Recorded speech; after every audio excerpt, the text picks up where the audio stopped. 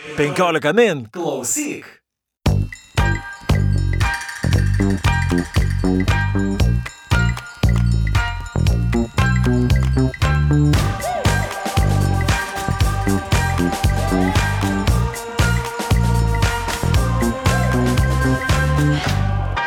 Raimundas Celencevičius. Čia mane trolina dėl kažin kokių keistų susirgymų, bet... Ginas Dabašinskas, kuris šiandien neplovė rankų, aš jau ploviau 10 kartų ir 5 kartus dezinfekavausi. Negersiu kavos iš tavo puodelio, kuris nežinia, ar buvo plautas prieš tai. Ir ne tik kavos puodelio negerk, apskritai nieko negerk svaigaus, nes Aurelijus Veryga penktadienį popiet viešėjęs 15 min studijoje pareiškė, kad visko galima naudoti, visko tikėtis, bet iš vidaus savęs nedezinfekuosi. Kas čia turėjo galvoje? Kokainą? Kokią medžiagą jis turėjo omeny? Ar čia taip banaliai? Kažkur mačiau internete sklandžioje tas memas, kad vis dėlto geriausias, supranti, viruso priešas yra didžiausias žmogaus draugas. Na ir tokį, sakyčiau, profilį atpažįstamą patalpino vietoj piešinėlio. Taip, kad yra ir kitų nuomonių ir jeigu tu tiki valstiečiais ir visą tą politiką, kuri čia vyko visą tą kadenciją, tai daryk taip, kaip tau sako sveikatos apsaugos ministras. Darysim.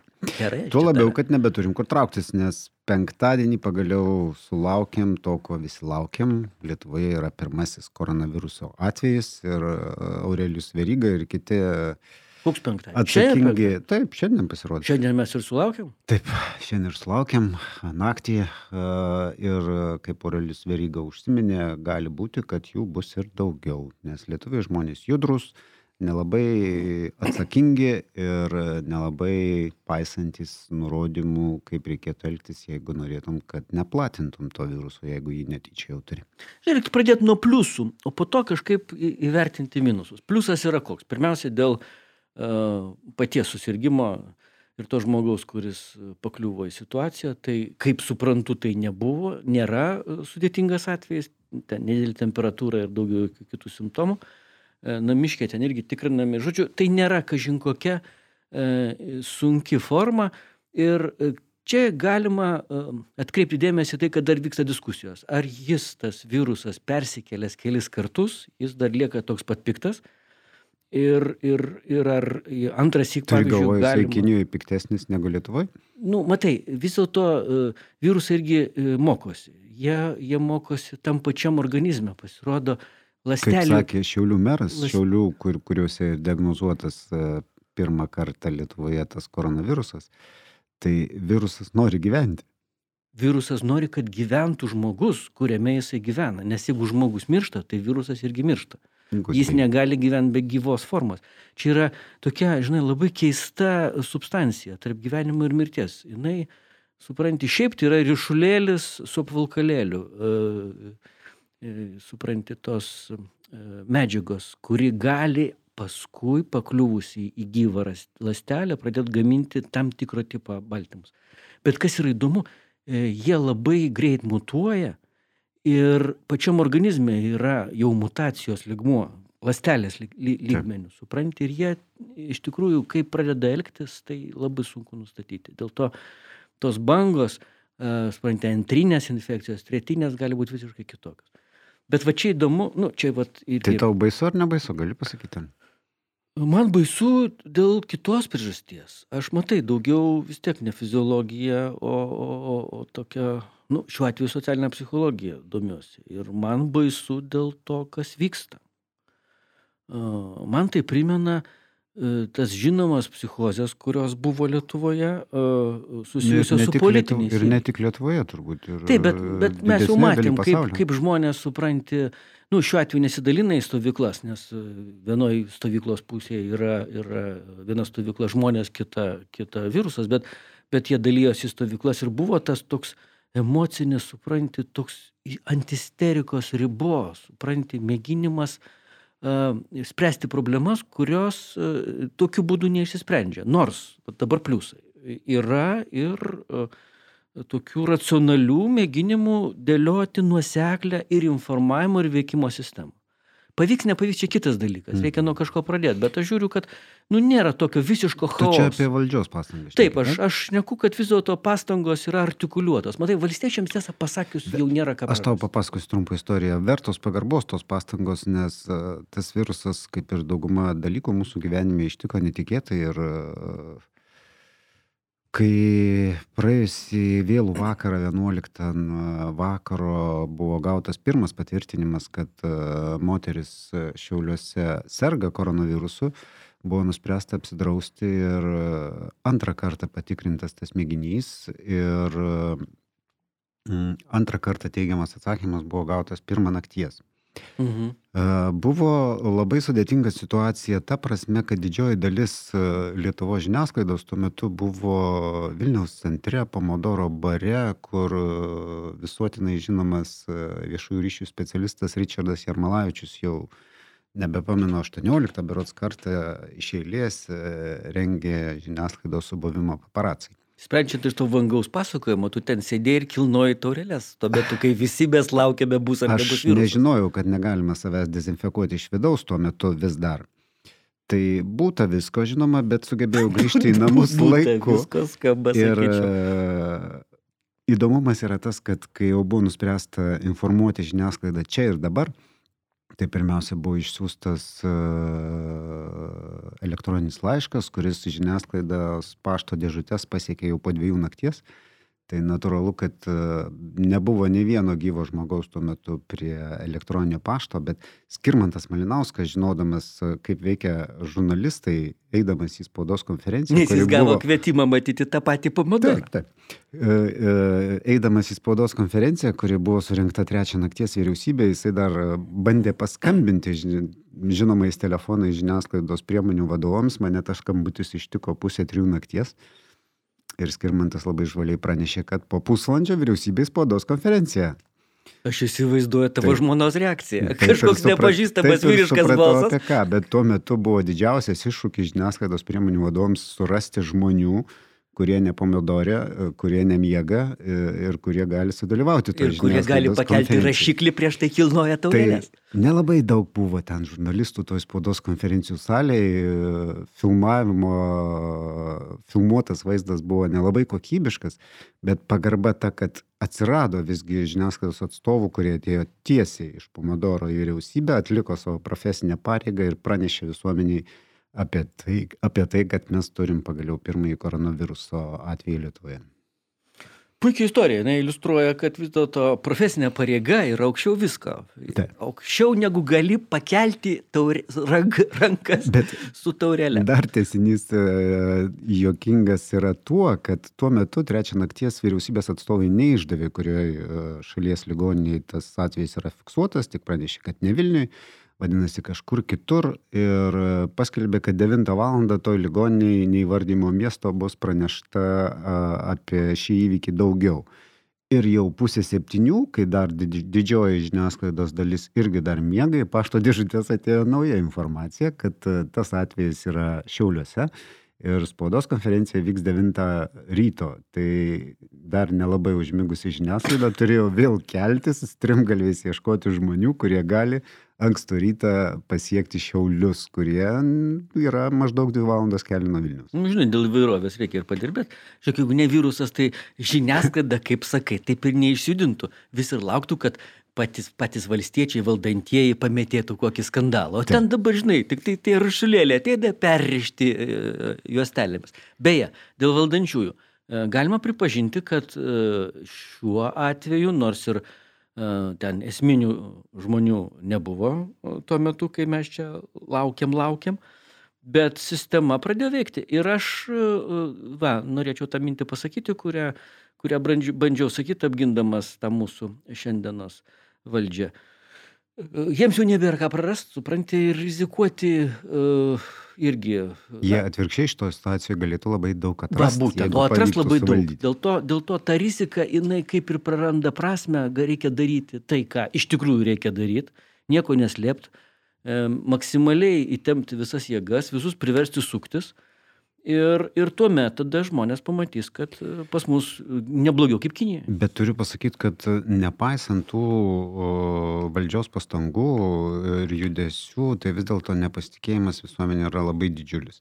Nes šitomis dienomis tai visais pasiekiamais kanalais mūsų atakavo nuolatiniai tikinimai, kad jau ten ir ten yra 1, 2, 3, 5 koronaviruso atvejai ir slepiame visą tai nuo visuomenės, delsime pranešti, kad nesukeltų panikos ir taip toliau. Ir netgi šiandien, kai jau tarsi ir visiems aišku, kad Santaros klinikos paskelbė karantiną, ruošdamiesi ir naujiems atvejams, ir dabartiniai gripo epidemijai, norėdami išvengti komplikacijų, nes reikia turėti nemažai laisvų lovų potencialiems pacientams ir neužpildyti jų kitom lengvesnėm ligom sergančiai žmonėm. Tai jie paskelbė karantiną ir tuoj pat pasipylė pasipiktinimo laiškai, kad neleidžia sugimdančiomis moterimis būti kartu jų vyrams. Ir tai irgi rodo, kad kažką slepia ir turbūt slepia koronavirusą, apie kurį nenori pranešti. Tai to nepasitikėjimo daug. Vis tiek, bet tai, žinai, yra ir mane daugiau ir mažiau marginaliai. Visada ištinka toks keista nuostaba, kad vis dėlto kiek daug vis dėlto mūsų šalyje yra neadekvačių žmonių, kurie nelabai adekvačiai suvokia tiesą pasakius, problemas. iš kur jau čia imsis tie adekvatus? Ir vėl tie prekybos centrai, ir vėl makaronai, ir vėl, supranti, kečupo ten. Kodėl reikia pirkti kečupą? Kaukės medicinės po 20 eurų. Ir jo, būtent, tos kaukės reikalingos ne tam, kad neužsikrėstum, o tam, kai turi simptomus, kažkokius tai jauti, kad neužkrėstum kitų. Bet vis tiek, kadangi kinus visus privertė su kaukėm dar dabar ten tose griežtesnio režimo supranti, erdvėse, tai iš vis į gatvę negali išeiti be kaukės. Tu tiesiog turi kaukę, kaip supranti, interjero detalę, eksterjerą šiuo atveju. Bet, va dabar labai trumpai pasakysiu, kas ten vyksta. Tai, žinok, situacija jau yra daugiau mažiau tvarkoma. Ten daugelį vietų nebėra nei vieno atveju, supranti, naujo. Žodžiu, tos drakoniškos priemonės jos davė rezultatą ir manau, kad dabar jie nebeprognozuoja tiksliai, kada viskas baigsis, nes buvo kalba ir apie kovo 1, ir dabar apie kovo vidurį, bet realiai, sako, be balandžio nieko nebus. Tai reiškia, kad visi apeliuoja į šilto oro bangą, taip, kai sustabdys žymiai stipriau negu žmonių bet kokios. Bet, sakykime, tu sakai, autoritariniai Kinijoje dabar viskas jau daug maž valdoma, bet demokratinėje Pietų Korėjoje yra didžiulė problema, nes ten labai smarkiai didėja užsikrėtusių skaičius. Bet ten matai specifinę situaciją, žinai, ten tam tikros, supranti, religinės bendruomenės žmonės, jie pagrindinė buvo, ta supranti. Italija, taip, ta pati demokratinė valstybė, užkrėtusi beveik visą Europą, nes dauguma atvejų kitose šalyse yra iš tų žmonių, kurie atvažiavo iš Italijos. Ten tiesioginiai reisai su Kinija. Ir Milanas, ir Roma. Ir dėl to, man atrodo, čia ir buvo pagrindinė priežastis. Kitose šalyse nėra tokio komforto. Bet man, žinai, baisiau yra, kaip keliauja viskas į tokias šalis, kur ta sistema netokia yra, supranti, išvystyta. Dabar jau iš Italijos į Kroatiją, iš Kroatijos Rumunija, bus Bulgarija ir ten, supranti, Balkanas. Ir ne tik Europoje, yra Egiptas, yra jau Nigerija, jau pasiekė Afriką, čia yra sudėtingiau. Iranas nevaldo visiškai. Su Iranu apskritai ten yra keista situacija, net nežinau kaip vertinti. Niekur nėra, kad tiek daug aukšto rango pareigūnų staiga įkliuvė į koronavirusus. Nežinau kodėl, bet taip jau atsitiko, ten procentas mirtingumo labai nemažas, ko ne didžiausias, supranti, iš užsienio šalių, ta prasme, užsienio Kinijos atžvilgių didžiosios. Tai, ten tokia situacija. Dabar situacija Afrikoje, tai dėl to, kad ten labai artimi ryšiai su kinais. Ir iš tikrųjų Kinija ten ir investicijomis žmonėm, žodžiu, ten apykaita ir žmonių, ir pinigų, ir visokių kitų velnių yra labai intensyvi. Bet, supranti, mes žiūrim, kas čia aplink mus. Aplink mus yra didžiausia bėda, tai su ta visa tokia Balkanų situacija, kuri dabar patyrė dar vieną smūgį. Tai yra Turkija. kuri staiga atvėrė vartus pabėgėliams. pabandė. Iš visų, Turkija tai yra nuostabu. Idlibas tai yra Klaipėdos dydžio miestas. Bent jau buvo iki karo. O Idlibo ta provincija tai Idlibas yra Sirijos miestas. Sirijos. Ten yra Klaipėdos apskritis. Ir mes šnekam apie tai, kad ten kovoja dėl to patinka miesto šitas Sirijos komentatorius. pajėgos Baltasis vyriausybinės kartu su remiamos Rusijos kariškių, o jas atakuoja Sirijos sukilėliai, kuriuos remia Turkijos kariškiai. Va, čia labai Ir teisingai. paaštrėjimas yra tas, kad po naujausio Sirijos pajėgų smūgio žuvo 33 Turkijos kariai. Ir dabar jau pakvipo didžiulę krizę, Jie nes nori Turkija, būdama atsiimti tokia savo svarbi pati teritoriją. savo, negali to nuleisti, negirdami. Būtent. Bet dabar situacija yra tokia. Aš tik tai noriu atkreipti dėmesį, kad kadangi tarptautinė teisė, gerai, kažkas čia sakys, tu čia labai didelis marginalas, radikalas, nesakysiu, apgriuvo ir teritorija Sirijos okupuota Turkijos. Tai yra visa Klaipėdos apskritis, įsivaizduok, atplėšta, jo, ir ten turkai sako, Tai nėra oficiali redakcijos pozicija. Gerai, neoficialiai, bet taip yra. Jūs galite prie jos prisijungti, galite, taip sakant, ją paneigti. Ir dabar situacija tokia, kad, aišku, vienoj pusėje yra vieni interesai, kitoj kiti. Turkai labai keistoje situacijoje. Jie viena vertus supranta, kad, kaip tu teisingai pasakei, žinai, autoritariniai valstybė lyderis, jeigu staiga jam parodo, o čia taip stipru, 30 su viršum žmonių, ką žinau, viena iš stipriausių kariuomenių Europoje, jeigu Turkija yra Europos šalis, bent jau NATO, tai tikrai, tai mes turime, kažkokį, supranti, stiprų konfliktą, tai jie atidarė tą, bet jie šiandien naktį kalė per vilkstinę Sirijos kariuomenės ir ten iš vis skaičiai neįmanomi, ten 20 keli tankai, ten šarvuočiai buką, ten sunaikino ir ne vieną. Tas Ir ne vienas Rusijos kariškis nežuvo. Jo.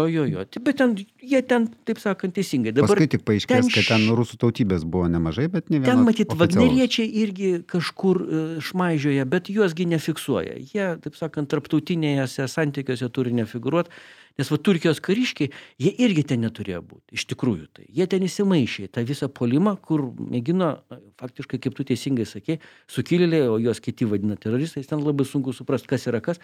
Bandė atsiimti tą teritorijos dalį, kuri Sirijos Asado jau kariuomenė. Na gerai, bet ten vis tiek tas, jeigu ir būtų konfliktas paaštrėjęs, jeigu ir paaštrėtų, jis vis tiek būtų lokalus karas dar. Dar vis. Sutinku, bet dabar matai, kadangi virusas per visą pasaulį nuėjo. Vėl į Europą, jeigu Turkija įvykdytų savo pažadą tai ir atvertų vartus. Iš esmės atveria. Jau graikai, supranti, ten aukščiausias parinktas lygmuo. Ten tie žmonės tik ir laukia. Jų ten milijonas su viršum. Ir kaip paistai.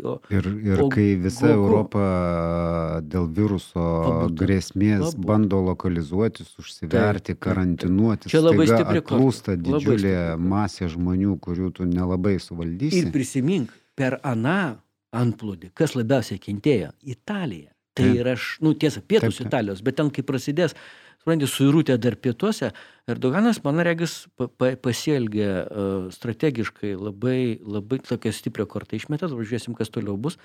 Matosi, kad jie su Putinu dabar ten aiškinasi santykius. Jis pats paskambino Putinui, bent jau tokios yra žinios. Matyt, rusai irgi stengiasi kažkaip išvengti tiesioginės konfrontacijos, bet kuriuo atveju, įtampa ten auga ir būtent viruso akivaizdoje, kai ten, žinai, viskas vyksta kitose lygmenyse tos įtampos. Tai bus ten tokių mėginimų įtvirtinti savo pozicijas arba pagerinti savo padėtį. Ir skirtingose pasaulio dalys. Tai irgi nepadės, man atrodo, prie šitoje situacijoje. Ir dabar ypač Turkijos tie veiksmai Europai gali atsiliepti. Ir dar turėkim galvoj, kad šalia viso šito dar didėja ir ekonominė panika. Nes biržose indeksai krenta žemyn, auga tik tai respiratorius gaminančių bendrovių akcijų vertė. Ir vakcinas, ten kai kurias, bet vis garsėja kalbos visam pasaulyje apie didelę ekonominę krizę, kuri ištiks visiškai netikėtai, nes jeigu antram ketvirtį iš tiesų to viruso plėtimo nepavyks dar kurį laiką sustabdyti, tai visa ekonomika, kuri paremta judumu, mainais, važinėjimais, prekių siuntimais, išskaidimu ekonomikos, kad vienoje šalyje gamina, kitoje pakuoja, trečioje vartoja, visa tai gali sustoti labai smarkiai. Kai kurie mūsų Seimo nariai negalės taip atvirai važinėti po įvairias tarptautinės konferencijas. Į kokią nors, nežinau, dramblio kaulo. Įsivaizduok, šeštadienį, pasak gerai informuotų šaltinių, Ingrida Šimonytė turėjo pasakyti taip Gabrieliui Landsbergiui iškilmingoje konservatorių konferencijoje Anykščiuose. Jeigu ten būtų Mykolas Majauskas, jinai turbūt jau seniai būtų pasakius taip. Bet matai, Gabrielis nėra toks patrauklus. Įsivaizduok, ir teko atšaukti šitą renginį. Atšaukti? Taip. O Šimonytė irgi atšaukė. Šimonytės taip nežinau, ar yra atšauktas, galbūt jis bus ištartas privačioje erdvėje. Išnibždės dabar šitą taip.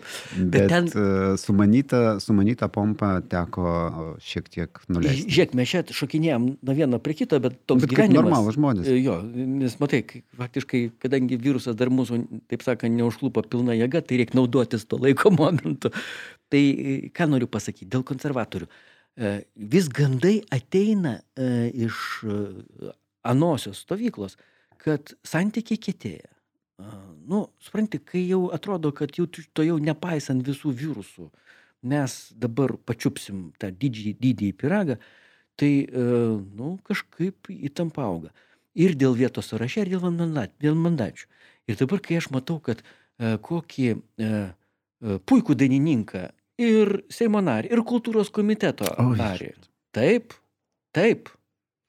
Pona Juozapaitį nugrūdo, nebijau šito žodžio, į užkulisius, tai yra į Kauną. Į užkulisius konservatoriai tvirtoja. Taip, bet tiesiog žmogų, kuris gyvena... Kaip tik galbūt žmogui davė partiją, kurios jis niekada gyvenime nebuvo sudainavęs. Šitą partiją jam davė tą supratau. Tai va tą, supranti, partiją reiktų pagalvoti, kokią jisai čia galėtų sudainuoti. Bet manau, kad ir konservatoriams koronavirusas gali pasitarnauti į gerą, ypač tiems, kurie nepatenkinti savo apygardoms, nes jie gali tiesiog atsisakyti, pasiimti nedarbingumą, užsikarantinuoti savoje apygardoje mažiausiai 2 savaitėm, jeigu ten toje apygardoje, į kuriuos juos tremia, bus atrastas vienas arba kitas atvejis.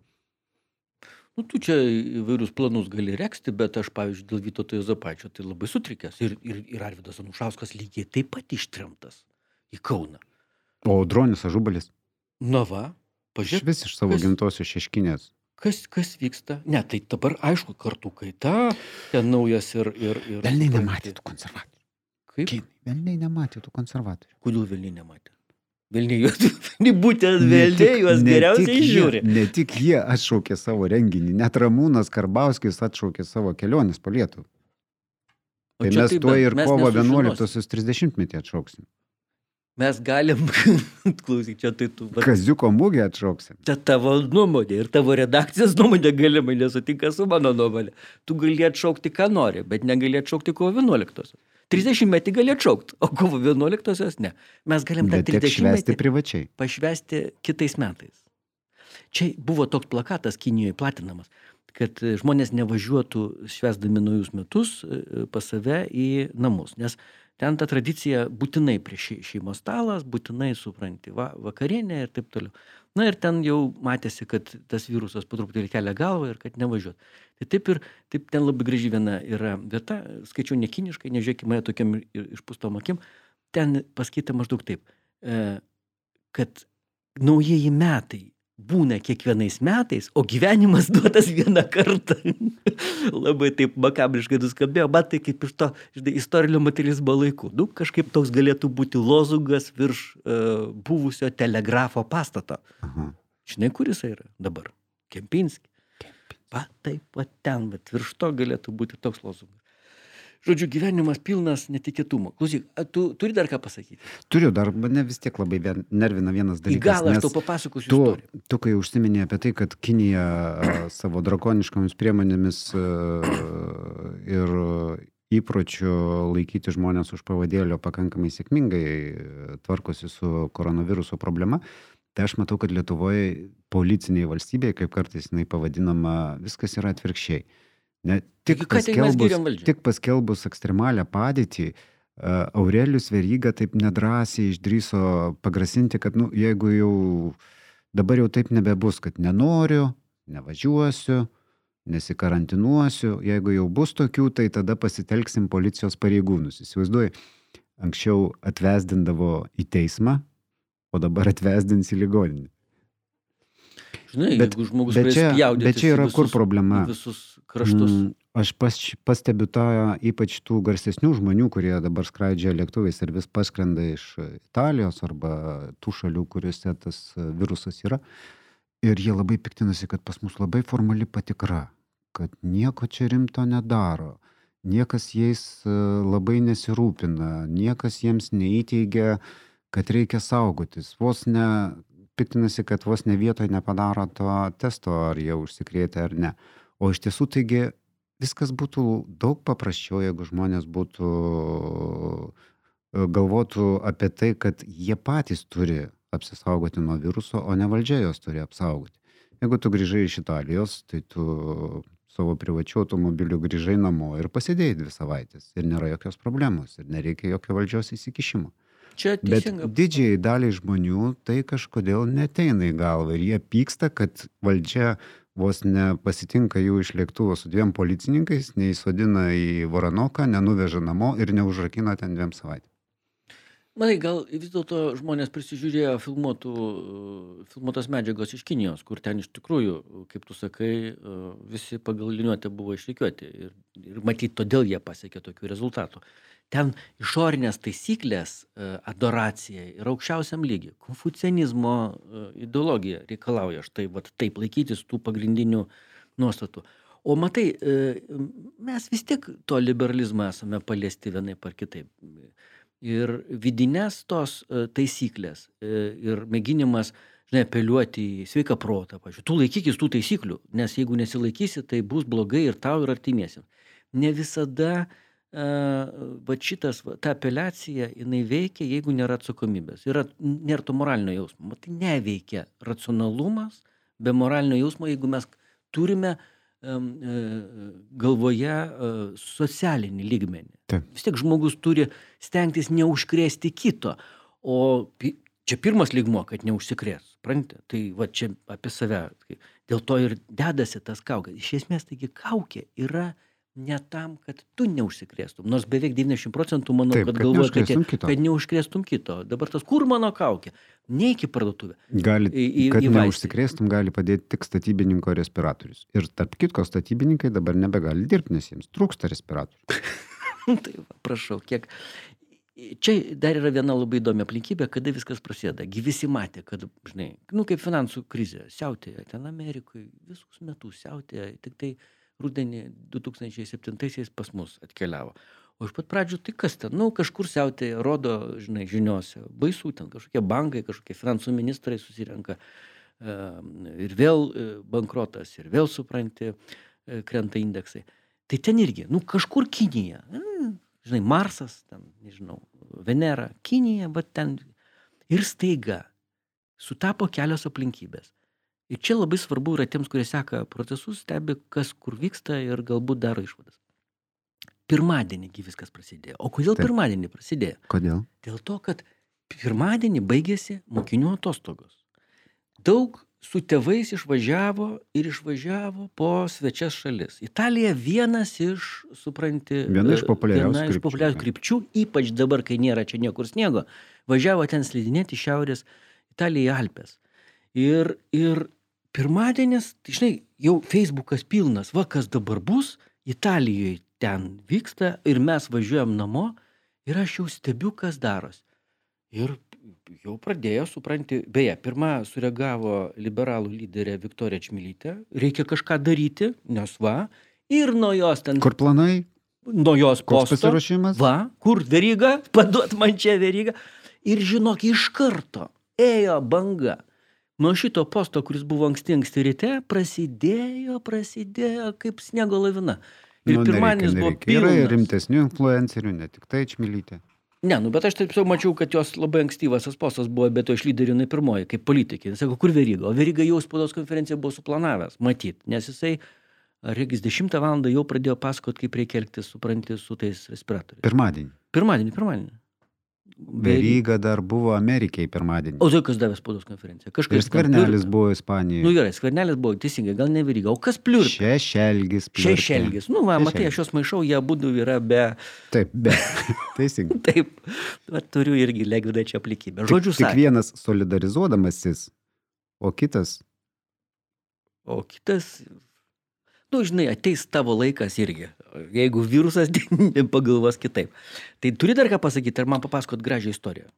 Ką aš čia noriu? Aš dar norėjau, žinai, ką pasakyti. Man labai įdomu būtų aišku, čia makabriškai taip sakyti, bet jeigu tas virusas užtruktų ir vis dar plistų, man būtų labai įdomu pasižiūrėti, kaip pasikeistų mūsų gyvenimas.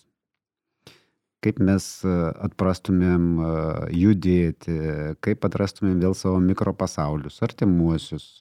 Pradėtų veikti tos trumpusios grandinės, žinai. Aš, tu ir mano kaimynas. Ir mes dalyvaujam tokiam natūriniam ūkiui. Internetas išsijungtų, kad tokių apkrovų, pavyzdžiui... Arba visi iš viso išeitų tik tai internetą. Tai sakau, išsijungtų, būtų ypatingos apkrovos. Bet jau tie ženklai rodosi tokie ir akivaizdu iš valdžios, ypač atsakymų, kad jie nelabai apie tai galvoja ir nelabai įsivaizduoja, kaip tą būtų galima tvarkyti ir valdyti, nes, sakykime, kaip jau ir minėjau, ten turi didelių problemų tos verslo įmonės, kurios gyvena iš to, kad jų dalis produkcijos gaminama svetur, jau jie nebegauna reikalingų detalių, negali patiekti savo pirkėjams prekių, bet ypač smulkusis verslas jau pradeda panikuoti, sakykime, viešbučio asociacijos vadovė Šiškauskienė jau skalambija pavojaus varpais, kas bus, jeigu kažkokiam viešbutyje atras žmogų, ne, apsikrėtus.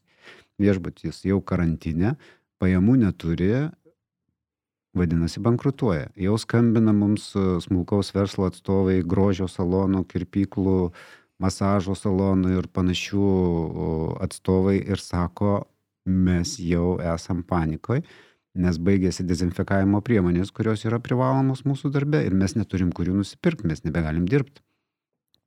Tai čia papildant tik tai prisimenu tą privačią kliniką, į kurią kreipėsi žmogus su simptomais, o po to jį išvežė, supakavo kliniką, užanspaudavo ir uždarė, po to patikrino ir jisai buvo nustatyta, kad jisai yra šiaip turbūt kažkokios virusinės infekcijos auka, bet ne šitos, o tuos, kurios užanspaudavo ir uždarė, tai ir užbiršo jiems pradėšt, kad jie užanspauduoti visiškai. Jie patys turėjo susižinoti. Jo, ir tas žmogus ten... Jiems gerai. Bet įdomu, žinai, kaip deputato, dabar Seimo nario atšaukimo mechanizmo nėra.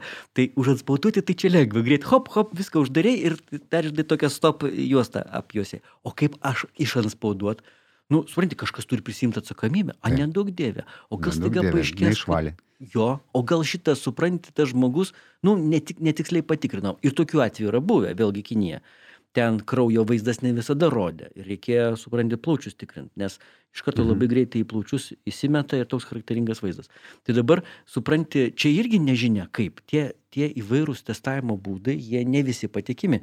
Na va, ir dabar išanspaudavimo mechanizmas, jisai tikrai bus labiau komplikuotas negu užanspaudavimo. Tai tu teisingai sakai, tos mažos, supranti, verslios struktūros, kur masažuoja visus, masažo salonai, tai juos labai lengva jiems nutraukti visą, supranti, deguonį. Ateini, užanspauduoji ir po to sakai rytoj, o tas rytoj gali neateiti. Tai bet įsivaizduok, va dabar ta banga visam... Bet tada pradeda griūti visos ekonominės grandinės, nuo mažiausių iki didžiausių. Ir Azijoje. Ir žiūrėk visam pasaulyje, dar kol kas Amerika laikosi. Aš stebiu, kas ten vyksta. Kalifornija ten liktai porą atvejų buvo, likai 5 buvo apskritai visoje Amerikoje. Trumpas čia labai džiaugiasi. Kol aš prezidentas, tol virusas, žodžiu, sienas stato. Net virusas jo bijo. Taip, baisiai atrodo. Tai va, tai supranti, jeigu šita visa daina įsibėgės, tai jau antras ketvirtis gali būti ypatingai nelengvas. Nes ne taip greitai viskas eina, žinai, dar su pavėlavimu, bet žiūrėk, ir detalių nėra, bet, žinai, europiečiai sakė, ką iš mums kinai neturi detalių, neduodat, mes surasim kitur, bet kad greit jau patys europiečiai turės aiškintis, kur ten bet, kaip. Žinok, tos transnacionalinės ekonomikos, jeigu virusas užtruktų, vėl gali tapti labai gražiom, tauriom nacionaliniam ekonomikom, nes yra tokių verslininkų, kurie džiaugiasi. Sako, mums virusas nieko blogo nedaro. Atvirkščiai gerai, nes jau buvo mus pamiršę mūsų klientai, kurie gaudavo iš Kinijos arba kitur pigiau.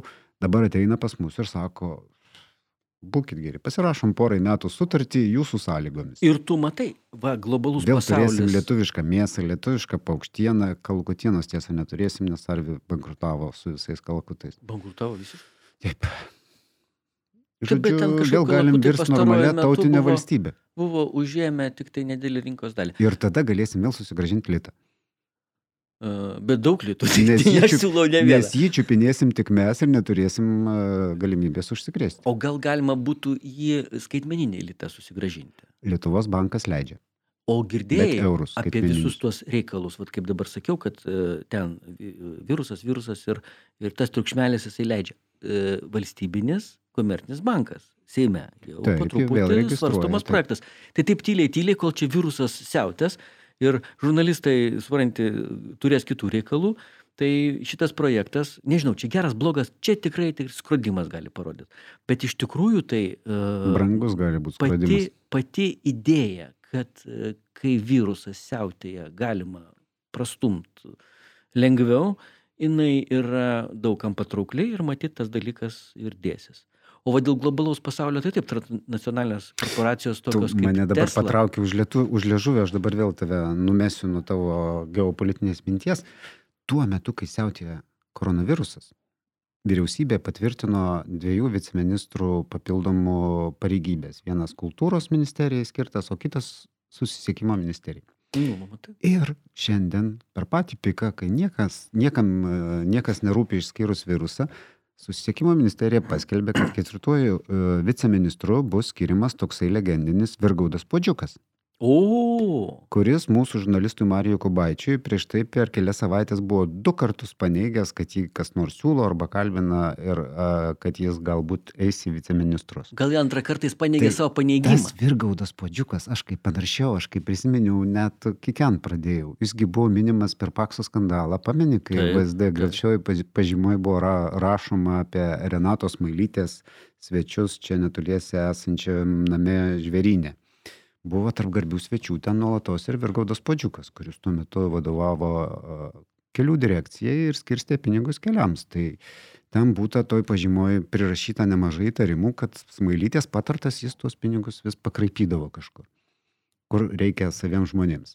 10 metais jis iš kelių direkcijos buvo priverstas išeiti, nes ten rado daug neskaidrių pirkimų. Dabar jis yra Lietuvos kelių asociacijos tarybos narys. Ta asociacija vienyje didžiausias beveik visas kelių tiesimo bendrovės. Kitaip sakant, pats įtakingiausias kelių bendrovių lobistas tampa viceministru, kuris bus atsakingas už pinigus, kuriuos valstybė skiria per kelių direkciją kelių tiesimo bendrovėms. Tokio cirko dar nesu matęs. Ir viso tai ramiai praeina. Gal jis medžiotojas?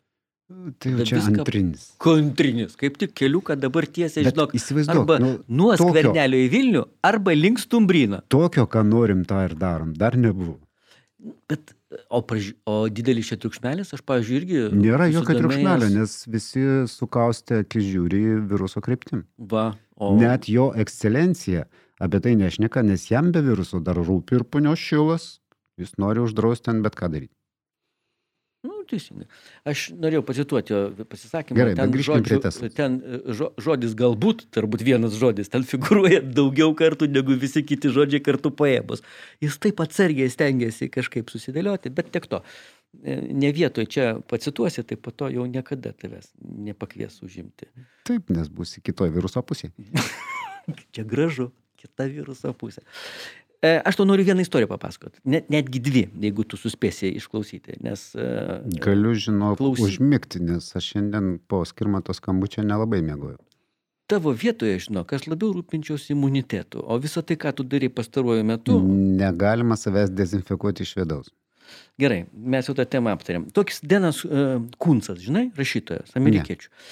Istorija labai paprasta ir jinai šiaip jau yra žavi tuo, kad paaiškinimo nėra. O kadangi nėra paaiškinimo, tai tada priimk taip, kaip yra, žinai, kaip sako, už ką pirkau, už tą ir parduodu, bet skirtingai nuo supranti, gandų čia yra faktai. Ir tuos faktus reikia bandyti interpretuoti. Tai štai, 1981 metais šitas rašytojas, jis yra detektyvų tokių, žinai, siaubo, tokių, supranti, romanėlių. Beje, prirašė daugiau kaip 100 knygų. Nu, toks produktyvus, gyvena iš to ir gyvena matyti neblogai. Parašė knygą, ir 81 metais jinai buvo išleista, tai buvo Tamsos akys. Ten istorija tokia, žinai, kinematografinė. Kažkokia, supranti, į kalnus ekspedicija dingsta ir vienos moters sūnus, jinai aiškinasi, jis gyvas ar mirė, o po to kažkokie ženklai atsiranda, kuri tarsi liudija, kad jis gyvas, nes, supranti, ten, nežinau, kažkokios žinutės ir taip toliau. Nesvarbu, bet ten yra viena, supranti, vienas takelis. Toks visiškai atskiras. O takelis yra toks, kad kalbama apie, supranti, bakteriologinį ginklą, kurio pavadinimas yra Wuhan 400. Taip, jis yra. Jį išrado, supranti. Toliau. Žiūrėk, tas tekstas yra gamtoje, Amazone. Taip, toliau. Jis kainuoja. Reikia nusipirkti $80. Geriau 15 min max nusipirk. Palauk, aš tau sakau, kas yra toliau? Ličenas yra toksai, supranti, mokslininkas, kuris pabėgo į Ameriką su šito, supranti, bakteriologinio ginklo ten, turbūt mėginėliais. Nesvarbu, žodžiu, va taip, Wuhanas 400. Žiūriu, internete plaukia tą. Galvoju, reikia patikrinti, kas vyksta.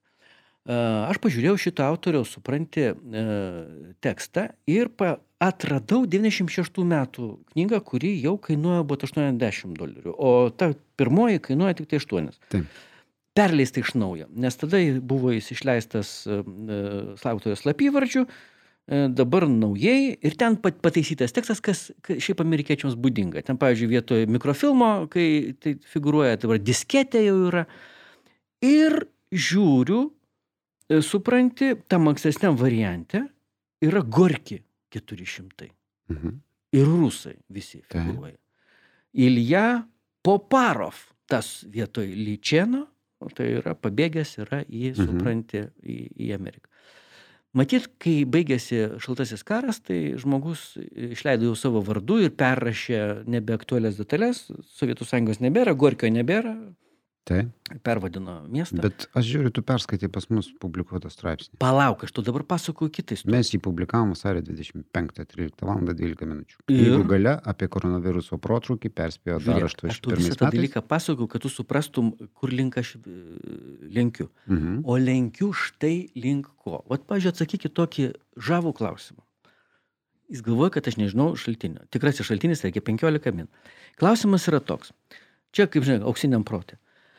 Laivas, kurio pavadinimas kilo nuo senovės graikų mitologinių titanų, paskendė Šiaurės Atlante balandžio mėnesį ir paskendo susidūrė su ledkalniu.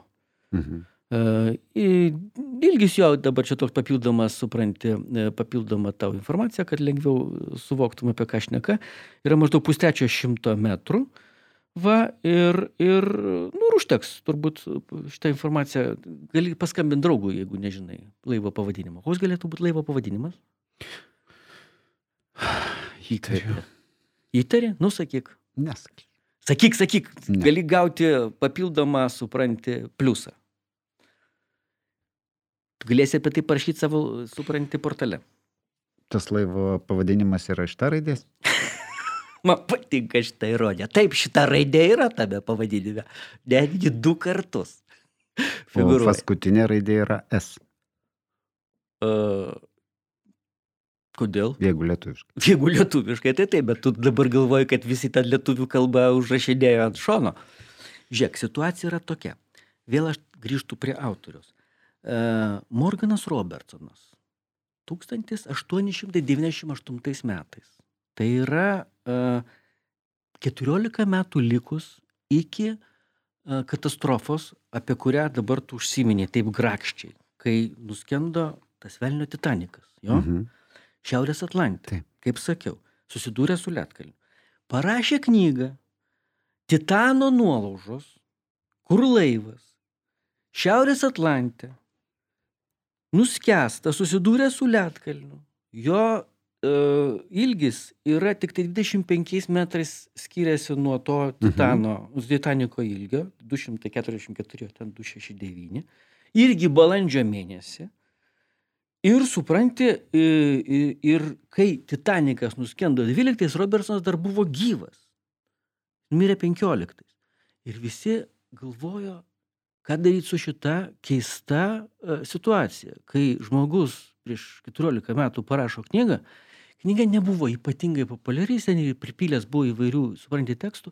Va taip ir liko neatsakytas klausimas. Kas atsitiko, kodėl va tie visi įvykiai, jie kažkokiu tai būdu sugeba keliauti laike. Tai gal kas nors knygą panaudojo kaip instrukciją?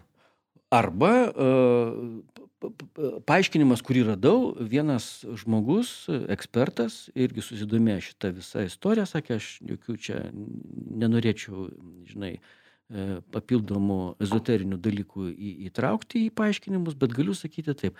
Jis, kadangi buvo tikrai patyręs žinovas šitų sričių, tai yra, jūros žmogaus šeimoje gimęs, iš tikrųjų su jūra ir su laivais visą gyvenimą. Tai yra žmogus, kuris tikino, kad išrado periskopą. Jis irgi ją prašė. Taip. Ir bandė patentuoti, bet pasirodo, kad periskopas jau buvo išrastas. Maždaug prieš 2 metus jį naudojo amerikiečiai, amerikiečių kariuomenė. Tai jam patento neišdavė. Bet, pavyzdžiui, kai jis mirė, tai buvo tokia antraštė. Mirė periskopo išradėjas. Tai va, tai esą jis nustatė tendencijas pagrindinės. Žmogus, kuris gaudėsi situacijų, jis tiesiog, koks laivo ilgis, maždaug toks vat galėtų būti. Jo, jis ten ir įrangą nuspėjo daugiau mažiau, ir valčių, kiek turi būti gelbėjimo, ir jo lygi toj knygoje valčių neužteko, ir ledkalnis, kadangi toje Atlanto dalyje tie ledkalniai. Bet tai kaip jis paaiškino tos stupinės? Jis pabandė paaiškinti modeliavimu, kad vaizduotė leidžia žmogui patyrusiam, tai yra turinčiam informacijos ir intelektualiam, sužaisti va tokį modeliavimo žaidimą. Esą labai daug visokiausių daiktų yra, bet mes jų nepastebėm.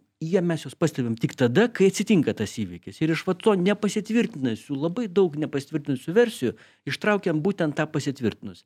Ir va taip pat atsitinka, kad kartais būna tiesiog stulbinamų. Kitaip sakant, yra tiek daug versijų, kad viena iš jų turi pasitvirtinti. Va toks yra nykus paaiškinimas štai šitos situacijos. Aš tavęs beklausydamas pagalvojau, kad iš esmės tai ir galėtų būti ta pramoga, kurią patirs tie viruso prislėgti žmonės, kurie negalės išeiti iš namų, pas kuriuos jau nebetvažiuos nei Barbora, nei atmins dviračių voltas, jiems beliks tik tai klausytis vienas kito istorijų, nes ir internetas neveiks, nes nebus kam jo prižiūrėti ofise, nes ofisas bus karantinuotas.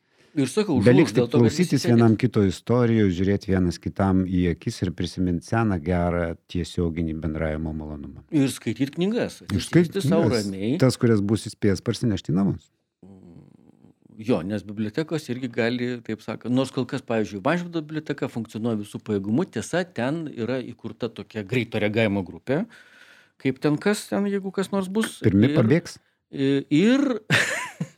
Ir imtas įvairiausių priemonių, pavyzdžiui, duris, kurios, supranti, varstomos dabar atidarytos, kad žmonės prie tų paviršių nesiliestų papildomai. Žodžiu, kad galima būtų, supranti, apsaugoti nuo...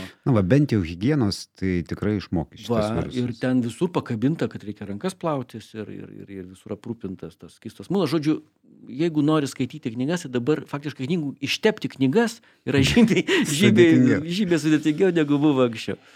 Gerai.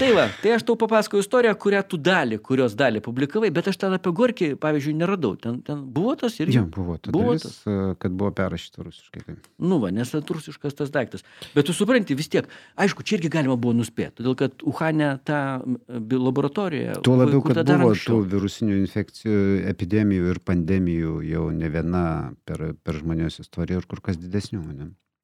Bet mano tai moralė šitos istorijos yra tokia, kai mes pakliūnam į situaciją tokią ekstraordinarią, tai karščiavimas, taip pat ir vaizduotės, yra dalykas pakankamai įprastas. Ir žmonės taiga pradeda galvoti visokių priežasčių, kas kur vyksta ir kodėl. Ir va visokios tokios istorijos, apie kurias dabar aš bandžiau papasakoti žmogų, kuriam vaizduotė dar nėra tokia kaitusi, apskritai, jeigu jis ją turi, tai jos gali tapti mūsų kasdienybės dalimi. Ir va informacija, toj apykaito informacijos, va ta karštligiška vaizduotė, jinai tikrai užima labai svarbu vaidmenį.